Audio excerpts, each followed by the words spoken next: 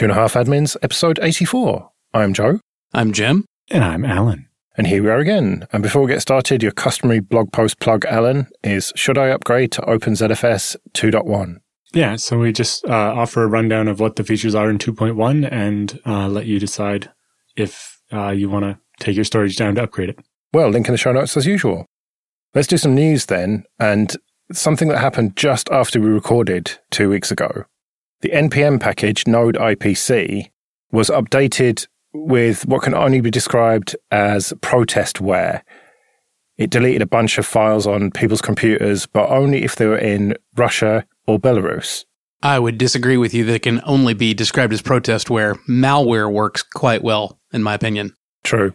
So this was basically the developer's second foray in as many weeks into complaining about Russia's invasion of Ukraine using his GitHub repository, basically.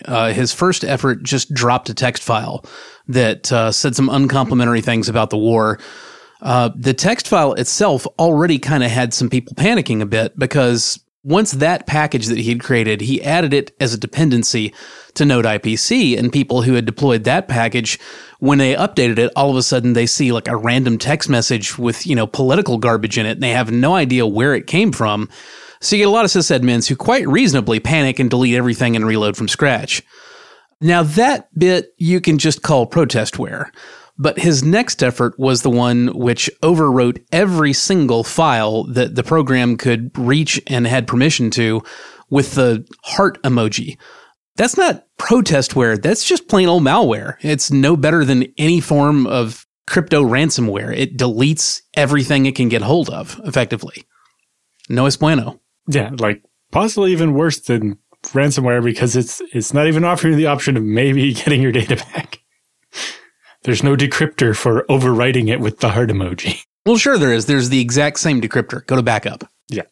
Yeah, I'm not going to say it's worse than ransomware because maybe the ransomware jackass will, give you a key to decrypt your files with. That's usually useless anyway. Right.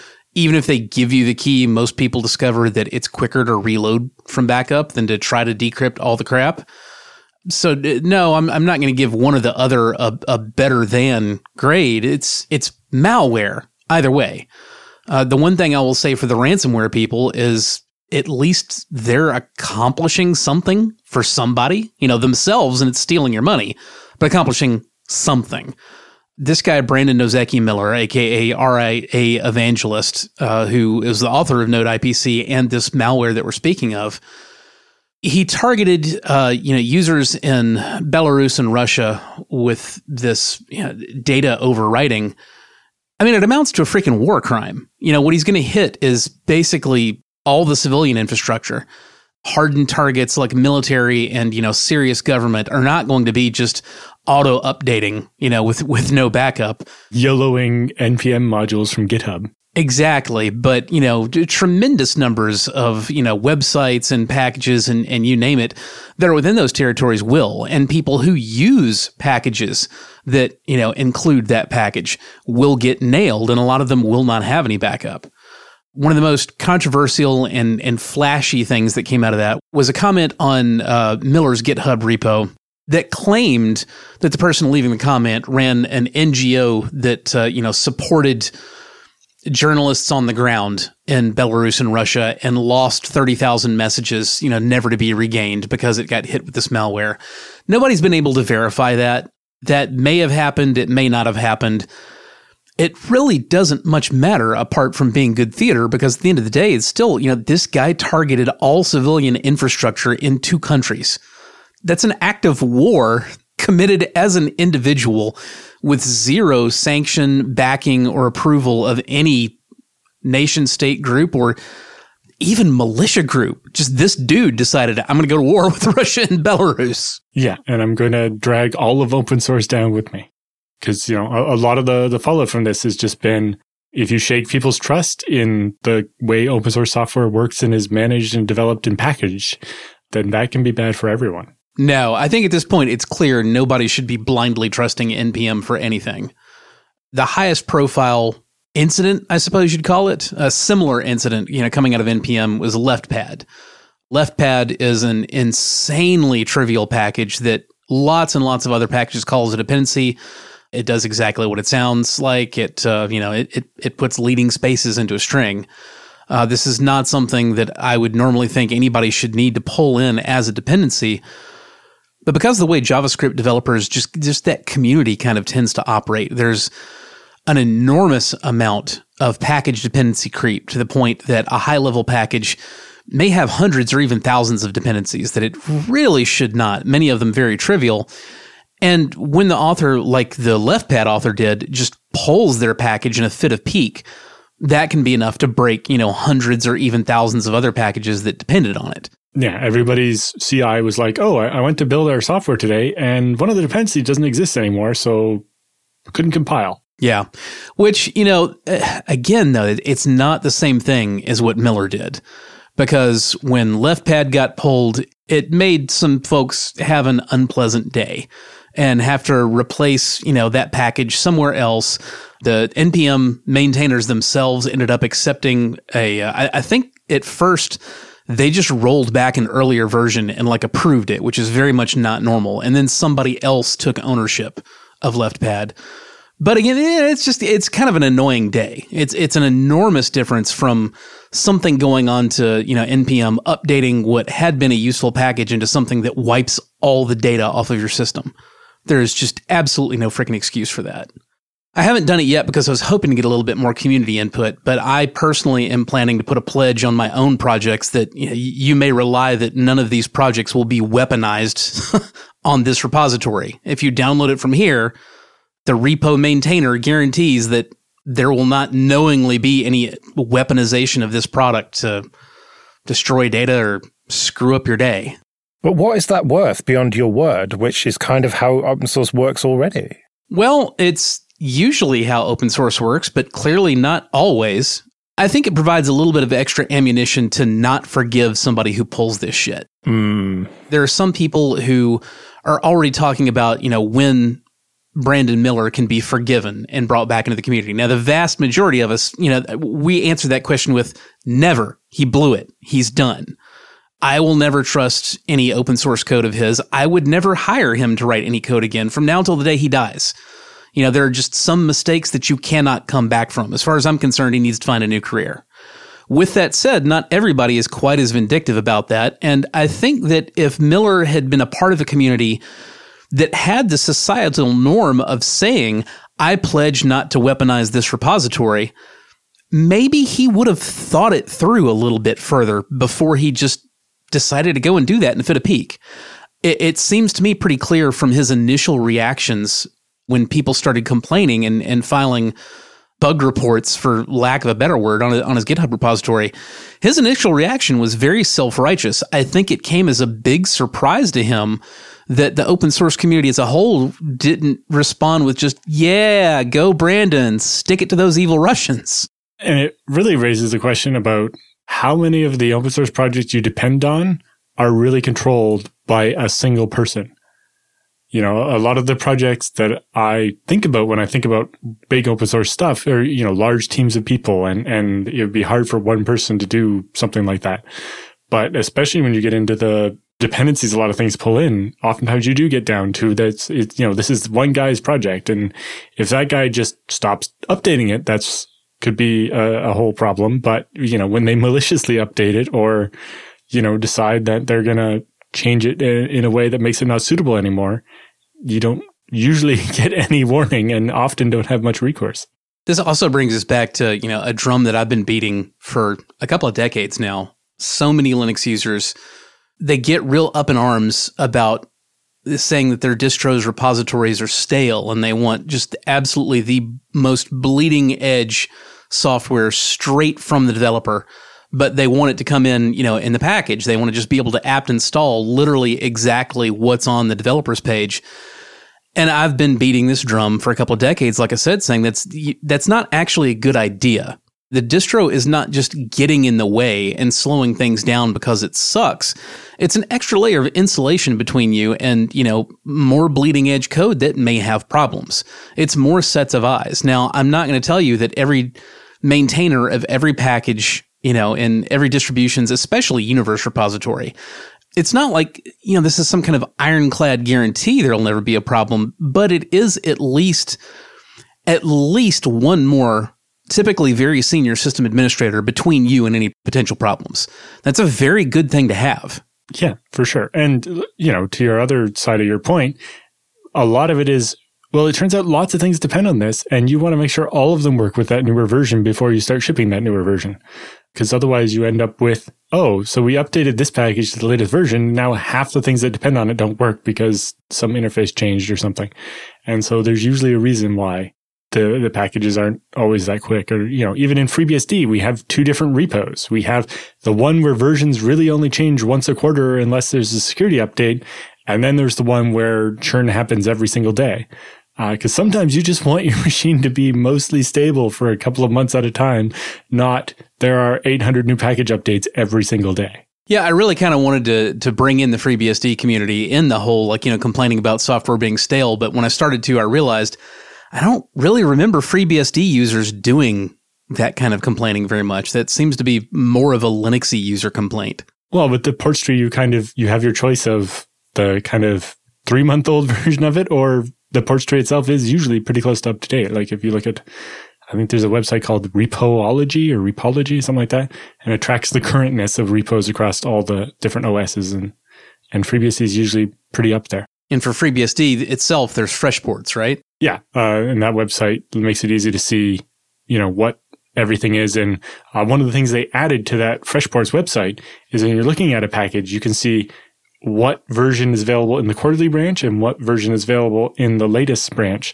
so that you can tell that, the reason why I don't have the newest one is because they're not going to bring that back to the stable branch because it's just a version update. It's just new features, and that risks breaking things. And I can switch to it if I want, but I have to make that choice. Yeah. So we kind of covered this already. One of the things that distribution repositories tend to do is they track security upgrades and feature upgrades separately. And in order to keep things stable and make sure the dependencies don't get broken, during the life of a particular distribution release, you're not typically going to include feature upgrades. Instead, they're going to backport security upgrades into the version of that package in the repositories.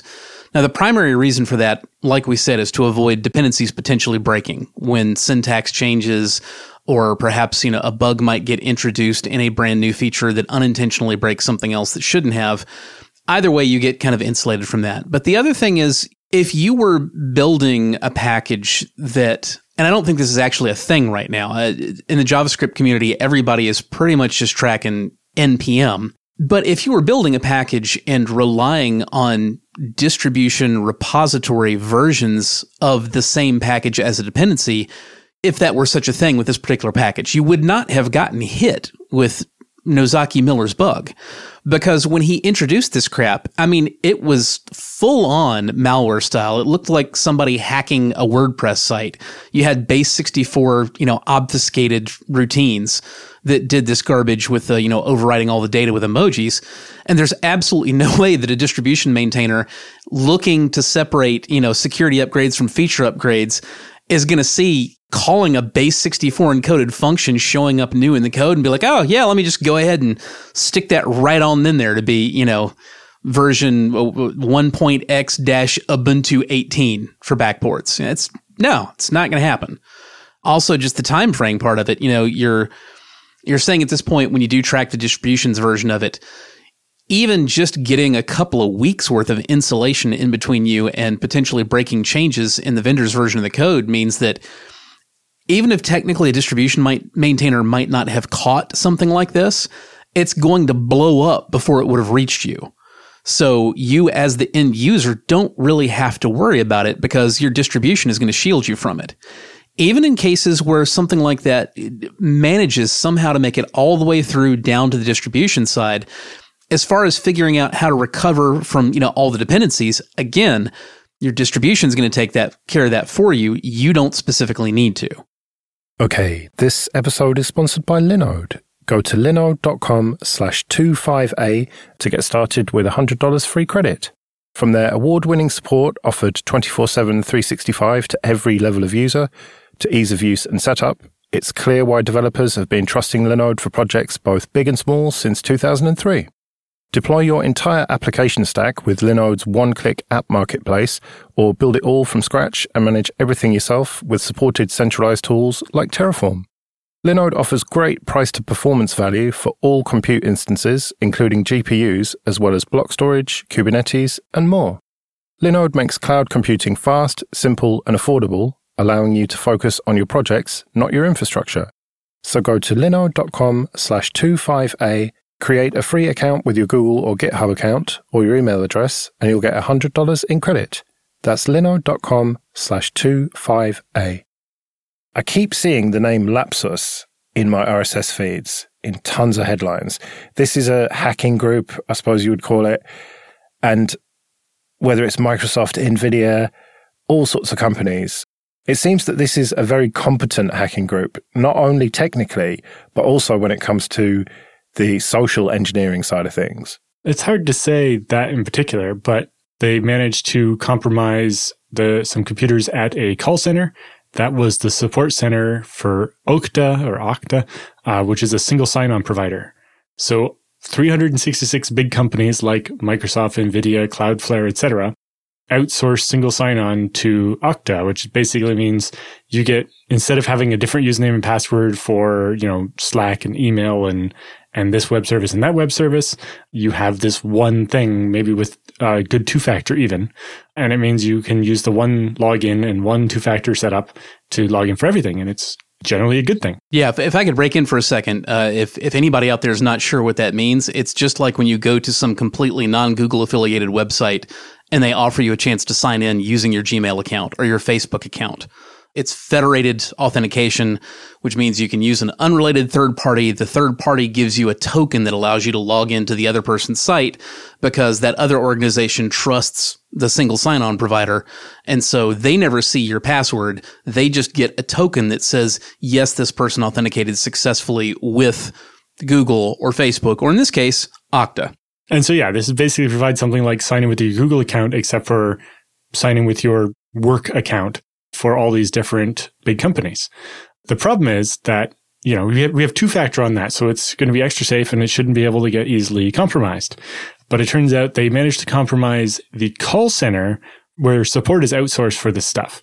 And it turns out that they have access to internal tools that let them do things like reset your password and disable two-factor authentication or reset or recover your two-factor authentication.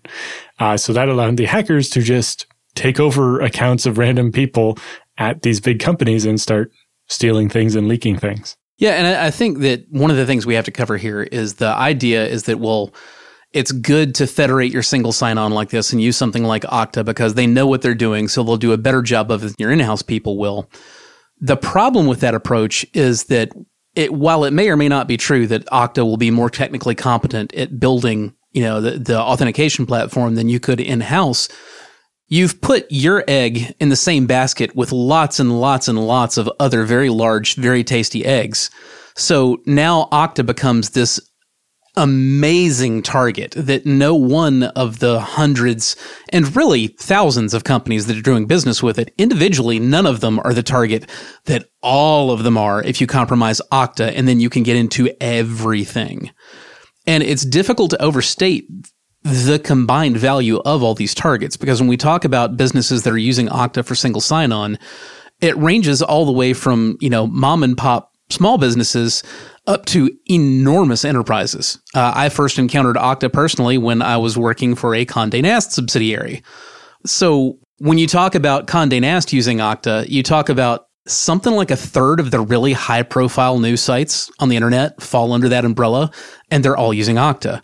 And they're using Okta to authenticate for everything from, WordPress platforms to ERP, enterprise resource planning stuff, to, human resources. Everything gets lumped into it because it's not just that this company, along with lots of other companies, uses Okta for single sign-on for something. Generally, once an enterprise signs on with somebody like Okta, they use that to authenticate with everything internally. Frequently, even like Windows Active Directory will get federated out to Okta. So the single source of truth for everything inside enormous enterprises is Okta. That's what got compromised. Yeah. The most interesting thing here is it's we don't really know the motivations of the attackers and so on. It's not clear that they were targeting Okta so much as that they stumbled into this call center provider and came across these tools and were like, oh, look what we can do now. Or if they specifically targeted them because of Okta.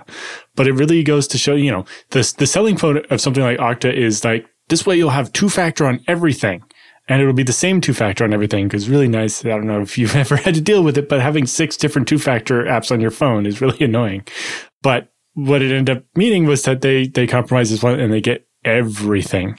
But really, it goes to show the weakness with two-factor is always, well, what happens if my phone stops working? And usually the answer to that is you call a human, and a human sorts it for you. Except for it's usually easier to trick a human into giving you access when you shouldn't have it than to trick a computer. Well, that's what I was talking about, the social engineering side of it. Well, yeah, because, when I first saw a couple of these headlines, I assumed they just called the call center, social engineered, and reset some two-factor and got in. But it turns out they actually compromised the network of the call center and were able to get access to basically the Okta internal tools they gave the call center to do things like password resets. So I guess the question is, does that mean that the Okta admin tools don't have two-factor authentication? Everything modern that above a certain size is basically built on a foundation of shit. And if you dig far enough, you're going to get down to it. People claim that they've eliminated, the single points of failure and the security issues and this and that and the other, but they never have. You maybe have to dig past a few more layers to get to it, but you always get down to the pile of dung at the bottom if you just keep digging. I think a related thing here that I want to hit on briefly is I mentioned how it becomes a security problem when you use a big federated service like Okta because you have placed your own vulnerability in the same basket with lots and lots and lots of really high-profile targets, so you become more likely to get targeted by more sophisticated attackers. This doesn't only apply to, federated single sign-on like Okta. You can also see examples of that in things like, the use of TeamViewer or LogMeIn versus just spinning up your own internal, VPN to give yourself access to built-in tools like RDP or readily available third-party tools like NoMachine that are self-hosted. When you self-host this stuff, the downside is, yes, you have to learn how to do it. And, perhaps your employees won't be the best in the world at setting it up. This is a real problem. And this is one of the selling points that the folks who, build third-party solutions, third-party cloud-hosted solutions really, really hammer on. But again, the flip side is if you did it in-house, somebody would have to target you specifically to compromise it. Whereas when you just turn it over to this enormous collection of targets, whether it be Okta or whether it be a remote access provider like LogMeIn or TeamViewer or, what have you, if that provider gets compromised, you just get rolled up in it. Yeah. And some of the links in the show notes have more details on what happened, but there's some really damning stuff in here like the password spreadsheet. Well, the call center provider discovered a security incident on its VPN gateways on a legacy network. So they had some old VPN that nobody remembered was still running and nobody has ever changed the passwords on and probably didn't have two-factor and wasn't using Okta. Well, that's never happened before. We've never even talked about that, have we? Yeah. Yeah. And there's a spreadsheet of passwords because there always is. Like I said, when you just got to do a little digging and you always get down to that foundation of just dung pile at the bottom. But the best part is the spreadsheet is called DOM admins, as in domain admins for Windows, -LastPass. So they were using a password manager and they used the functionality to export the password manager to a spreadsheet. Humans. They do not change. That's the flip side of that. We talk about how it's almost always easier to social engineer your way into a supposedly secure organization because you just get a human on the phone and they break the rules. They can be convinced to break the rules and give you access. The flip side of that, unfortunately, is if you're supporting large numbers of humans, you need that because the humans who are supposed to be getting authenticated and truly are authorized to get in, they're also really, really bad at this stuff and will screw it up. And if you're really rigid with your security procedures, you end up locking out a huge segment of your workers who just cannot and will not conform to real security procedures. This is why you have to do security in layers like an onion, because you will have some employees that can be fully compliant with truly high security procedures. But if you're operating at any kind of scale, a huge number of your employees just absolutely are not competent and will not be competent to function in that high security environment. And so there have to be compromises made. And the only thing you can really do is build everything in layers to mitigate the damage caused when one of those compromises inevitably happens at the lower rung where people just can't be bothered to do it right. Yeah, it turns out that unlike what a computer would do, it's not acceptable for the support people to just be like, you forgot your password or you tried too many times to log in and then your phone doesn't work. Well, I guess you just can't work until somebody vouches for you. Yeah, one early, really high-profile example of that was the Matt Hannon Twitter hack way back in the day. Wired author Matt Hannon, he had the very valuable 3-letter Twitter handle @MAT. And between the fact that it was a 3-letter Twitter handle and that it was his handle, as a high-profile author at a high-profile website, there were some ne'er-do-wells who really, really wanted access to it. And Matt refused to sell it when they, tried to offer him $10,000 for it. So they just started looking to see, okay, what's securing this? What do we need to reset to get from here to there to the other? And ultimately, what lost the account from Matt is he had a web of trust in there that came down eventually to iCloud. If you could get control of his iCloud account, then you could issue a string of password resets that would get you all the way down to being in control of that Twitter account. And that's what happened. And that was a huge mistake on Hannon's part, because the reality of it is Apple cannot be that level of security to keep a 3-letter Twitter handle secure. They can't, because their bread and butter with the iCloud product is Joe and Jane 6-pack at home. And when Joe and Jane 6-pack at home forget their password, you have to have an avenue for them to call up and seem authentic and like a distressed real user and bend the rules and reset their password for them. Because if you don't, those users will leave your service because it doesn't suit them. Let's do some free consulting then. But first, just a quick thank you to everyone who supports us with PayPal and Patreon. We really do appreciate that. You can learn more at 2.5admins.com/support. And remember, for $5 or more per month on Patreon, you can get an advert-free RSS feed. And if you want to send in your feedback or your questions for Jim and Alan, you can email show@2.5admins.com. Another perk of being a patron is you get to skip the queue, which is what Christopher has done. He writes, I'm looking to wire up my new home and finally replace my Ubiquiti switch. And I'm looking for a good brand for a managed switch or two. Looks like I'm going to need an at least 10-port switch and a couple of power over Ethernet ports. I'm a little too happy to sysadmin at home, and the only real features I'd need would be SPAN ports, 802.1x and VLAN tagging. I'm very comfortable with software, but I don't know much about hardware. I'm about a decade past from when I last touched Cisco iOS, and I'm hoping there might be other products that are reasonably performant and reliable for home use that can meet these minimum feature sets. Network load around my house is pretty light, so I don't need a ton of concurrent throughput. My traffic within the home very rarely has more than 100 megabits of concurrent traffic through the switch.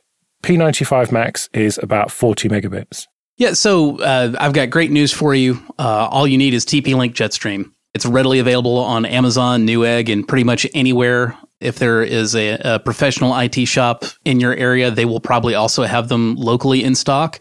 They're cheap, they're high performance, the feature set is great, they're easy to administer.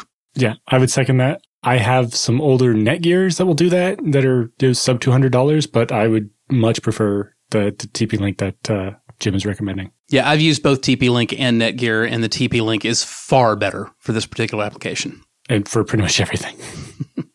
Okay, William writes in, is it worthwhile hosting my own authoritative DNS server for my domain? I'm looking at doing this to eliminate relying on a single point of failure such as Cloudflare. In addition, I wanted to implement my own authoritative DNS servers on the same VPS that is being used for my mail server. Is there a way of also implementing a recursive DNS server as well that can be accessed locally via the VPS and not the outside world to avoid the open resolver issue? I'm looking at implementing PowerDNS in order to achieve this. The short answer is yes, it's absolutely worth hosting your own DNS, in my opinion. It's a great learning experience, if nothing else, and it's really just not that difficult. I would not particularly advise PowerDNS. My personal standing on this is if you're going to run your own DNS, do it right, do bind, just like the big kids do. It is not difficult. It can do everything that you want. You can very easily allow recursion from localhost, but not from other machines, which accomplishes your goal of, wanting to have your own locally cached DNS and not opening it to the outside world. You can make a short ACL and just say, everything on my internal address space or everything on my VPN even can use it as recursive, but nobody from the outside world. You can do that. You can absolutely do separate views. You can use ACLs to create a view, and call them like inside and outside. And you can even give different answers to queries on the same zone from one view to the other. But all that's probably more complicated than what he actually asked for, which was just, I want to be able to use it on this server and nowhere else. You don't even need to set up views for that. You can literally just allow recursion locally, but not elsewhere. The only other thing I would say is, as long as you understand the limitations, there's nothing necessarily wrong with you having, only one source of DNS. Like if you've only got one server that matters for that domain anyway, like all you're really doing is, mail and web, and that's all in one box, it may not really matter much to you to have a redundant DNS provider, because what's it going to accomplish when the thing that does the work is down? You will at least need to make sure that you've got multiple public DNSs available on that virtual machine so that you can trick your domain name registrar into thinking that you have an NS1 and an NS2, because most of them won't allow you to set up, a single glue record to one IP address for your domain. You'll need two authoritative IP addresses. Of course, you can also just get a service like DNS Made Easy or someone and have them basically be the secondary for you. Their name servers will reach out to your bind and copy the zone and basically keep a copy on their servers so that somebody else can answer when you're down. And they do Anycast and everything, so their DNS servers can also be faster than yours. But they will, your DNS server will call out and tell them, hey, I just changed the zone file, and they'll update very, very quickly. So you're not going to introduce, huge delays or anything. Did you just sneak an affiliate link into our show notes, Alan? Yes, I did. Okay, fair enough. It's the only one I have an affiliate thing for. I've not had to pay for my DNS Made Easy service for like 5 years from just throwing this in the podcast occasionally and somebody signs up for a $100 account. Filthy bastard. Right, well, we better get out of here then. Remember, show@2.5admins.com if you want to send in your questions or feedback. You can find me on Twitter @JarRessington. I'm at JRSSNet. And I'm at Alan Jude. We'll see you next week.